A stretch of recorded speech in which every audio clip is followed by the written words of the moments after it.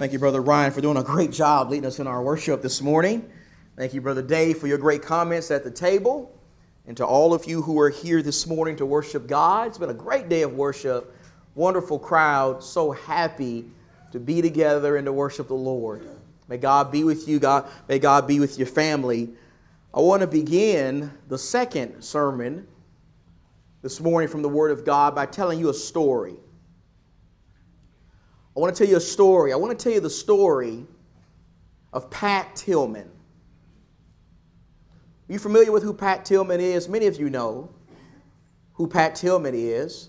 You know that Pat Tillman used to play for the Arizona Cardinals, right? He played for the Cardinals from 1998 to 2001. After playing linebacker for Arizona State, the Cardinals drafted him with their 7th round draft pick, and he actually made the team. He actually made the final roster. He actually became a starting safety on the Cardinals, and he was pretty good. He was very productive. He distinguished himself with his play on the field, so much so that after spending 4 seasons with the team, the Cardinals offered him a $3.6 million contract for the next 3 seasons, and he turned it down. He walked away from their offer. He left their offer on the table, and he enlisted in the Army. He enlisted in the Army in May of 2002. That's about 8 months after the September 11th attacks in New York City. He enlisted in the Army in the spring of 2002, and after completing Ranger training later that year, he was deployed to the Middle East. In fact, in April of 2004, while on his second tour of duty in Afghanistan, he was killed. He was killed in action. He was actually killed by friendly fire. You know what it means to be killed by friendly fire? Being killed by friendly fire means that a soldier is accidentally killed by somebody on their side in combat. It is when a soldier is killed by an ally. In Pat Tillman's case, he was accidentally killed in combat by a fellow Ranger. A fellow Ranger accidentally killed him while they were in battle, and his death is a tragic story. It is a very tragic story, but let me ask you this morning. Let me ask you this. Can that same thing happen to us?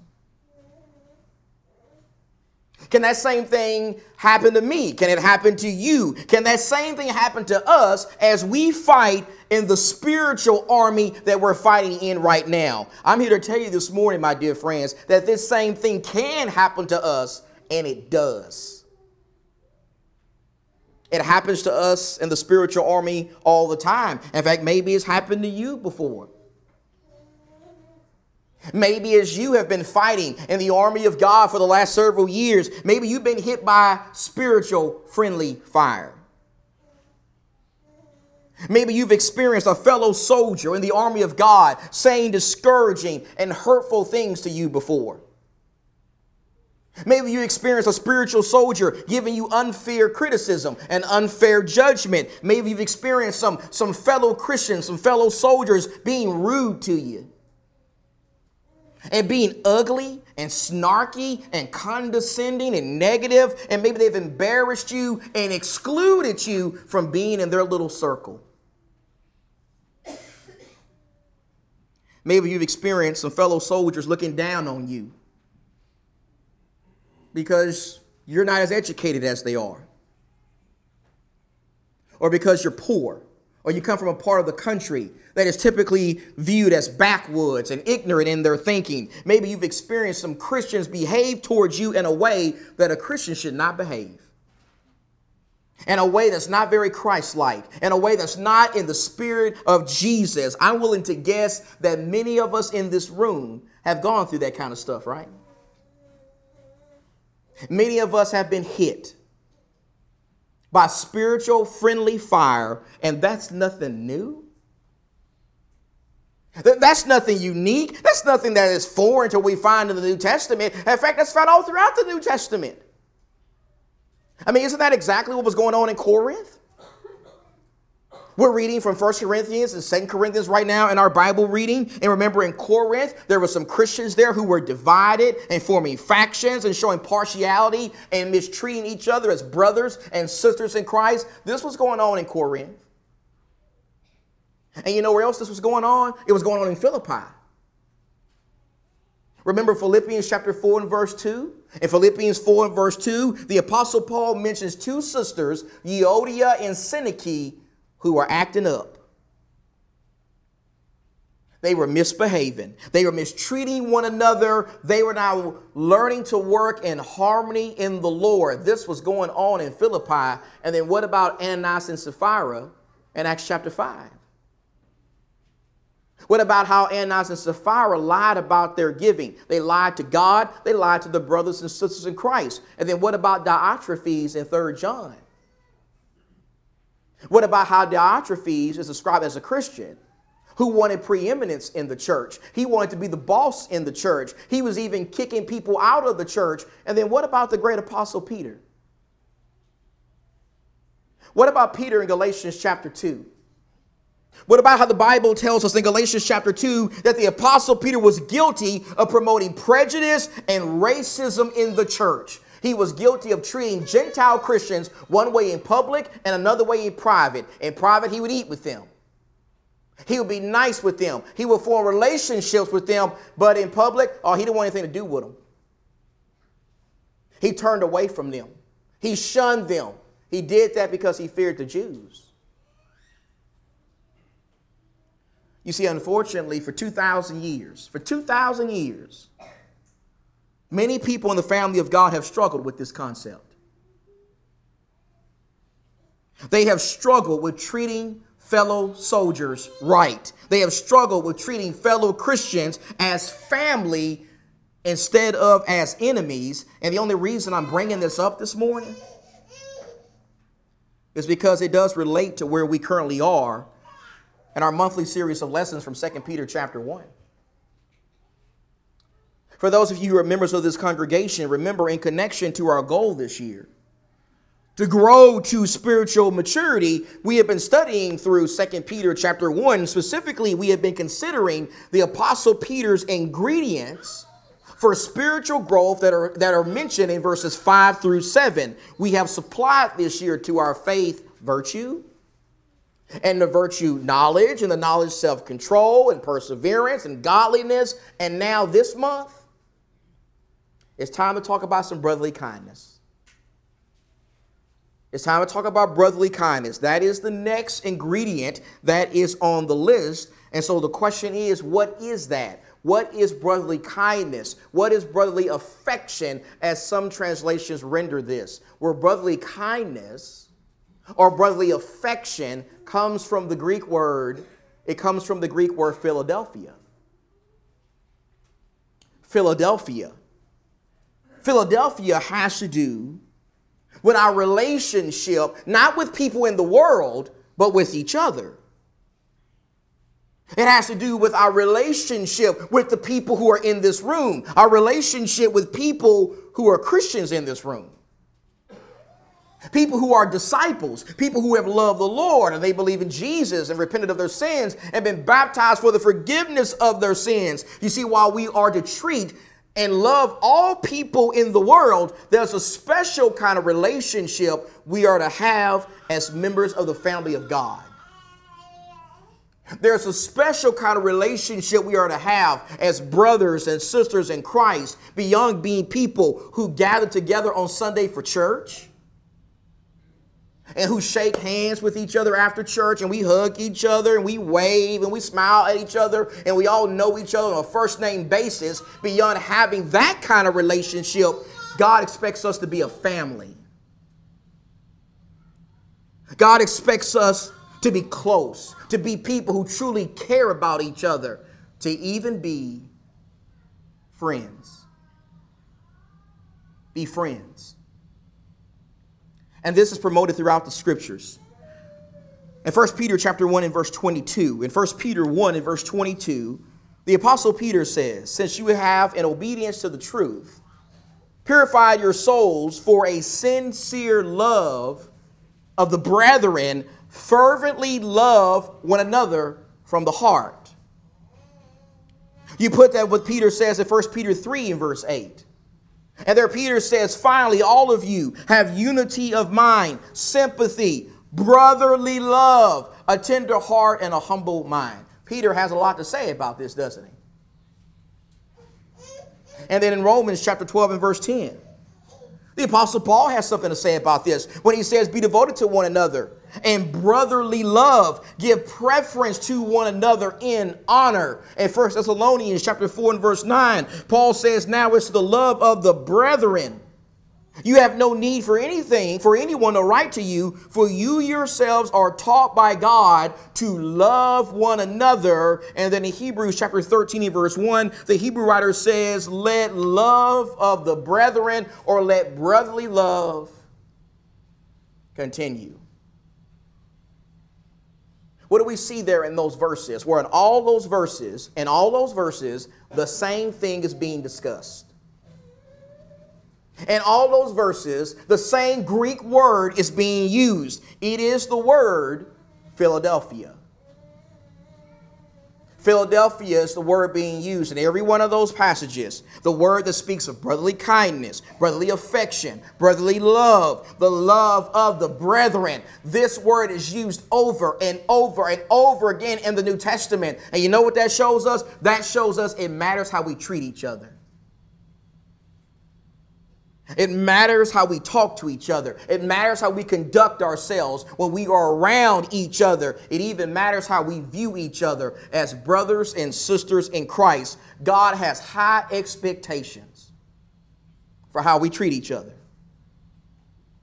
He has high expectations for how we talk to each other, how we interact around each other. He has high expectations for how we conduct ourselves with children who have been adopted into his family. God wants us to have Philadelphia. He wants us to have brotherly kindness, a brotherly affection. And for those who may wonder, well, what exactly does that look like? Let me just spend the rest of this lesson doing two things. Let me do two things when it comes to Philadelphia or brotherly kindness. The first thing I want to do this morning very quickly is I want to show you what Philadelphia doesn't look like. I want to show you what brotherly kindness or brotherly affection doesn't involve. I want to submit to you that Philadelphia, brotherly kindness, brotherly affection doesn't involve hatred. It doesn't involve hating your brother. It doesn't involve being angry with your brother, due to jealousy and resentment and bitterness. It doesn't look like what Cain did to his brother Abel. Go in your Bible, please, to 1 John chapter 3. In 1 John chapter 3, the Apostle John takes us back to the time of Cain and Abel, two sons of Adam and Eve. And this is what he has to say about that in 1 John chapter 3 and in verse number 10. In 1 John chapter 3 and in verse number 10, the Apostle John wrote these words, by this the children of God and the children of the devil are obvious. You can easily recognize a child of God. You can easily recognize a child of the devil. How can you easily recognize them? Well, John goes on to tell us, anyone who does not practice righteousness is not of God, nor the one who does not love his brother. For this is the message which we have heard from the beginning, that we should love one another, not as Cain, who was of the evil one and slew his brother. And for what reason did he slay him? Because his deeds were evil and his brothers were righteous.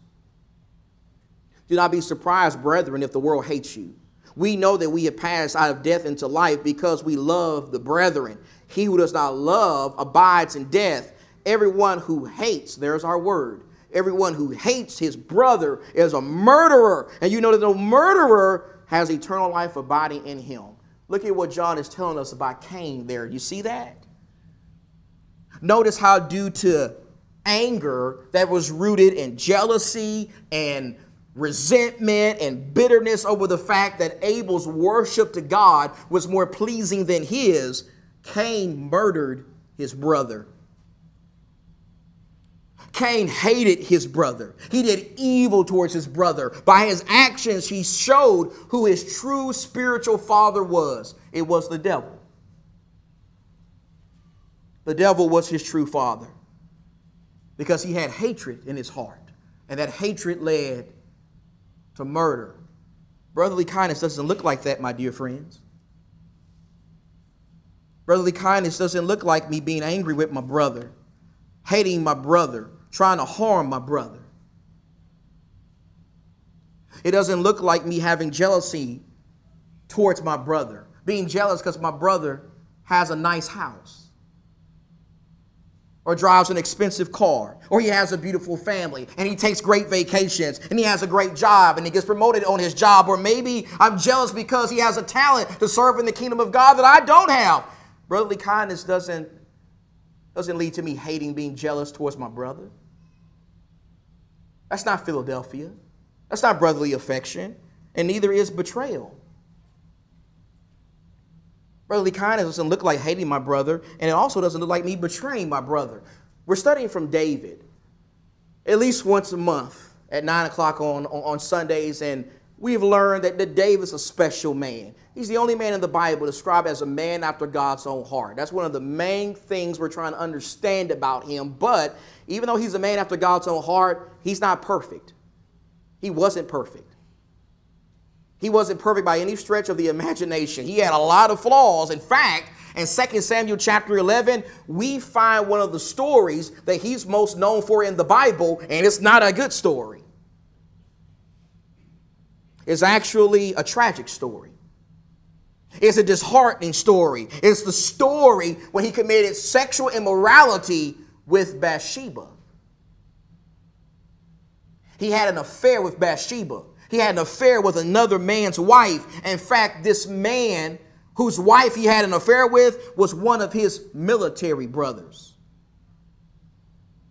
It was one of his loyal friends. It was one of the men who always stood by his side. It was one of his mighty men. According to 2 Samuel 23, it was Uriah the Hittite. Uriah the Hittite. You see, Uriah the Hittite was one of David's most loyal friends, but David wasn't very loyal to him. David wasn't faithful to him. David took his wife and he set him up to be killed in battle. He betrayed Uriah the Hittite, and brotherly kindness doesn't look like that. It doesn't look like me betraying my brother. It doesn't look like what happens so often in the church. Brothers having affairs with other brothers' wives. Brothers committing sexual immorality with other brothers' wives and hurting God and hurting their brother and destroying their family. It doesn't look like a sister having an affair with another sister's husband and doing the same thing to her. It doesn't look like smiling, hugging, shaking your brother's hand after church, but then getting in the car and before you can even get out the parking lot, you're gossiping about your brother. You're slandering your brother. You're trying to destroy his name. You're trying to turn people against him in the family of God. That's not brotherly kindness. That's not Philadelphia. Brotherly kindness doesn't involve hating and betraying my brother. It also doesn't involve forsaking my brother. It doesn't involve doing to my brother what Demas did to Paul. Remember in 2 Timothy chapter 4 and verse 10, Paul says that a Christian named Demas had forsaken him. He left him. Why? Because he loved the world. He abandoned Paul. That's not brotherly kindness. That's not brotherly affection. You see, if I have brotherly affection towards you, I'm not going to turn against you. I'm not going to abandon you. I'm not going to leave you when you're hurting and when you need somebody to talk to. I'm not going to fail to pray for you whenever you seek my prayers. I'm not going to fail to be there for you and to comfort you and to try to serve you when you're sick, or fail to admonish you when you get caught up in sin, or encourage you when you repent. I'm not going to forsake you if I have Philadelphia, brotherly kindness. And I'm also not going to be selfish. Brotherly kindness doesn't look like selfishness. It doesn't look like what Judas did to Jesus. Remember what Judas did to Jesus? Remember, Judas pretended to be Jesus' friend. He pretended to be loyal and affectionate. He got close to Jesus. He even kissed Jesus because there was something in it for him. He could get some money out of that. He could get 30 pieces of silver out of that. He used Jesus to get something valuable, and brotherly kindness, Philadelphia, doesn't look like that. It doesn't look like me using my brother. It doesn't look like me getting close to my brother and pretending to like my brother and be a friend of my brother and be nice to my brother because I want to get some out of him. Because I want to take advantage of my brother. I want to get some money from my brother. I want to get good seats to the ball game with my brother. I want to persuade him to give me a job or let me borrow his car or at least give me a recommendation to work at the company that he owns. Brotherly kindness doesn't look like that. It doesn't look like me speaking to you any kind of way I want, speaking to you selfishly with no consideration for your feelings and your thoughts, not valuing your thoughts, not valuing your opinion, always insisting that things have to be done my way, never willing to sacrifice anything for you in our relationship. That's not brotherly kindness. Brotherly kindness doesn't look like any of these things. Instead, it looks like this. It involves this. First, obviously, it involves kindness. It involves kindness. Go back to Ephesians. Please go in your Bible to Ephesians. And I want to show you Ephesians chapter 4. We're going to look at a couple of passages in Ephesians 4. And we'll start with Ephesians chapter 4 and verse number 32. In Ephesians chapter 4 and in verse 32, the Apostle Paul says to us, be kind to one another, tender-hearted, forgiving each other just as God in Christ also has forgiven you. You see the first two words there? Be kind.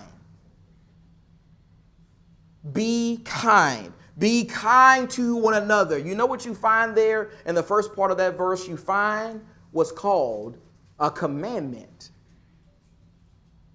That is a direct statement. God directly commands us to be kind. To be kind to brothers and sisters in Christ. To make a serious effort to be kind to members of our spiritual family. You see, being kind involves considering other people's feelings. It involves being benevolent. It involves being nice, having a good attitude, rejoicing over the successes of my brother or my sister instead of being jealous. Rejoicing with my brother because he got that new home he wanted. Rejoicing with my brother because he just got married, or he and his wife, or they're having a baby. Rejoicing over the fact that my brother just graduated from college, or he got a promotion on his job. Brotherly kindness involves me rejoicing with those who rejoice. And it also involves obeying that golden rule. You know that golden rule, Matthew 7:12. Treating other people like I want to be treated. Treating my brother like I want to be treated. It involves avoiding being snarky and condescending and rude and negative, but instead be gentle, as Ephesians 4 and verse 2 says. Be gentle, show tolerance for one another in love. Philadelphia, brotherly kindness involves treating my brother right. It involves embracing every member of the church, every member at Monte Vista, even those who may not be in my little circle of friends. Actively participating in acts of kindness. holding the door open for that elderly sister, sitting next to a new convert or a new member of this church, helping a college kid move into their dorm or move into their apartment, taking my family to encourage and spend time with a shut-in or with a widow, visiting a brother in the hospital, visiting a sister in the hospital, allowing a lonely saint to come and spend time with us in our home during the holidays, thanking a deacon for their work of service, saying something encouraging to the men who are going to soon be appointed as additional leaders in this church. That's kindness. And brotherly kindness certainly involves that. It involves kindness. But not only does it involve kindness, we need to add to our list some sympathy. Some sympathy. You're still in Ephesians chapter 4, verse 32 again says, verse 32 says, be kind to one another, tenderhearted. You see that? Tenderhearted. Forgiving each other just as God in Christ has also forgiven you. Jesus puts it this way in the Sermon on the Mount. In Matthew chapter 5 and verse 7, Jesus says, blessed are the merciful, for they should obtain mercy. You see, if I'm going to possess Philadelphia, if I'm going to possess brotherly kindness, then I must be merciful. I must have a tender heart. I must possess sympathy and compassion. I must have a heart for the struggles of my brothers and my sisters in Christ. I must pray about their struggles and let them know I'm praying for their struggles. I must really consider the information that is found in those family talk emails and not quickly send them to my trash. I must be willing to help my brother, comfort my brother, console my brother, weep with those who weep. Didn't Jesus do that in John 11:35? In John 11:35, the shortest verse in the New Testament, the scripture says Jesus wept. Why did Jesus weep? Well, Jesus wept because he was weeping with those who weep. He knew that very soon he was going to raise Lazarus from the dead. He knew that. But he saw Mary and Martha, Lazarus' sisters, crying, grieving, and Jesus had sympathy. He wept with those who wept. That's brotherly kindness. It involves kindness, sympathy, and also humility. Look at Ephesians 4 again, but look at verse 2. Ephesians 4 and verse 2, what does it say? With all humility and gentleness, with patience, showing tolerance for one another in love. Notice the first part, humility. I got to be humble. What does the humble person do? Well, the humble person strips himself of pride and ego. The humble person strips himself of selfishness. He's willing to sacrifice for his brother. He's willing to sacrifice time away from the ball game to listen to his brother. He's willing to sacrifice his blessings to help his brother when he realizes his brother is destitute. He's not going to let his brother go hungry. He's willing to consider the feelings of his brother. He's willing to consider how his words and his actions and even his posts on social media are going to impact the feelings of his brother. He's willing to bear with his brother, even though his personality may be a little bit different. Even though he may be a little weird and he's annoying at times, and maybe we don't have a whole lot in common.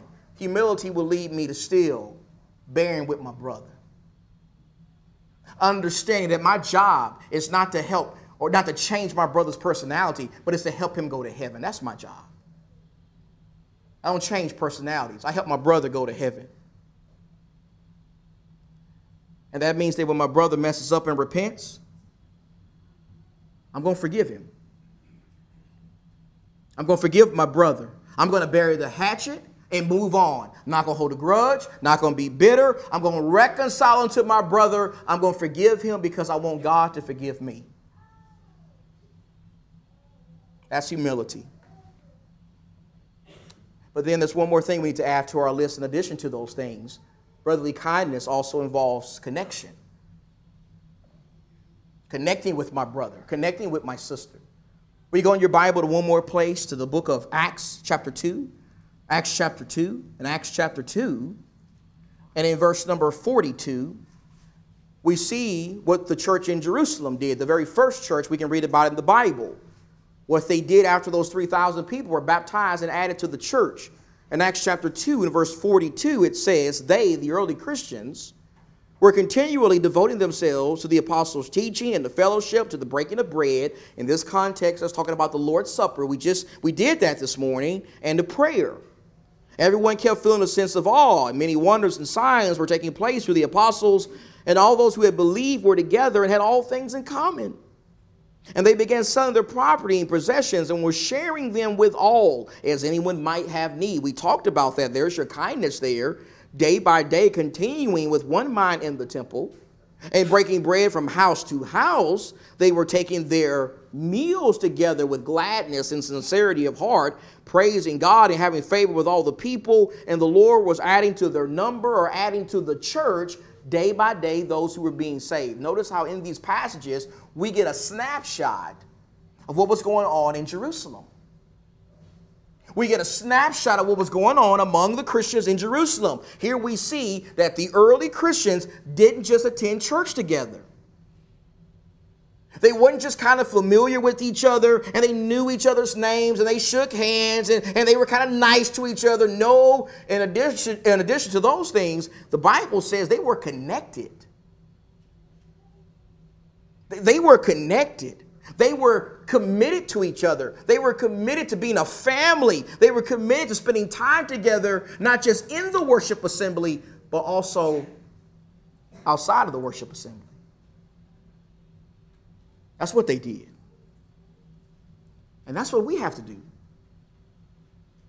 That's what we have to do. Like the early Christians, if we are going to display Philadelphia, brotherly kindness, we got to make an effort to get connected. Got to be connected.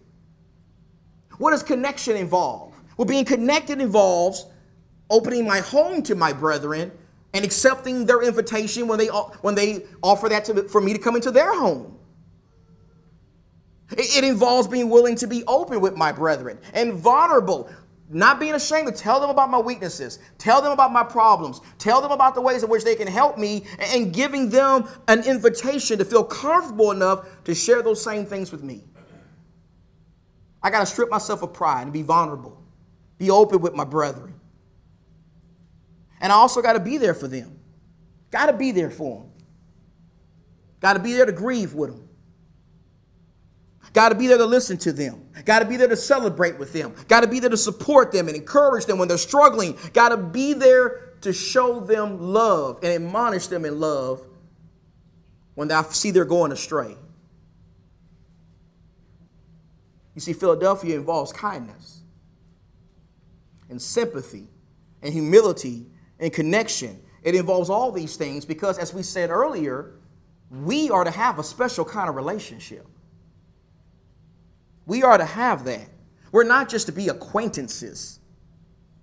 We're not just to be people who are on the same church roll sheet. We're not just to be people who see each other once or twice a week and we worship together. No, we are brothers and sisters in Christ.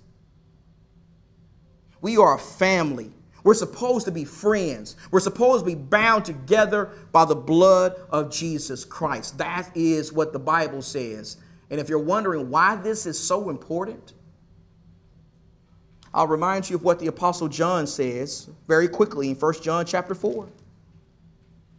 In 1 John chapter 4 and verse number 19, 1 John 4 and verse 19, John says we love because he first loved us.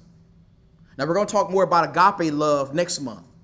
But just look at the principle right now. If someone says, I love God and hates his brother, he's a liar. For the one who does not love his brother whom he has seen cannot love God whom he has not seen. And this commandment we have from him, that the one who loves God should love his brother also. You see why this is so important? This is important because our love for God hangs in the balance. Our love for God hinges on whether or not we really love each other. Whether or not we value our relationship. Whether or not we extend even brotherly kindness. That's what the Bible says. And so may this lesson challenge us, please. May it challenge me. May it challenge you. May it challenge all of us to treat our brethren right, to avoid extending to our brother that friendly fire, to challenge us to be mindful of our special relationship and practice Philadelphia and value every member of God's family. We are a family. And so I want to close this morning by just asking you, are you part of the family? Are you part of the family? We've been talking about the family today, the church family. If you're not part of the family, guess what? You can be part of that family. You can be a brother. You can be a sister. You can become one the same way people in the Bible did, by believing in Jesus, repenting of your sins and being baptized for the remission of your sins, so the Lord, not the preacher, the Lord can add you to the church. And so as the song suggests, why not now? Why not give your life to the Lord right here and right now? And if we can help you with that, come to the front. Let's stand, let's sing. While we pray and while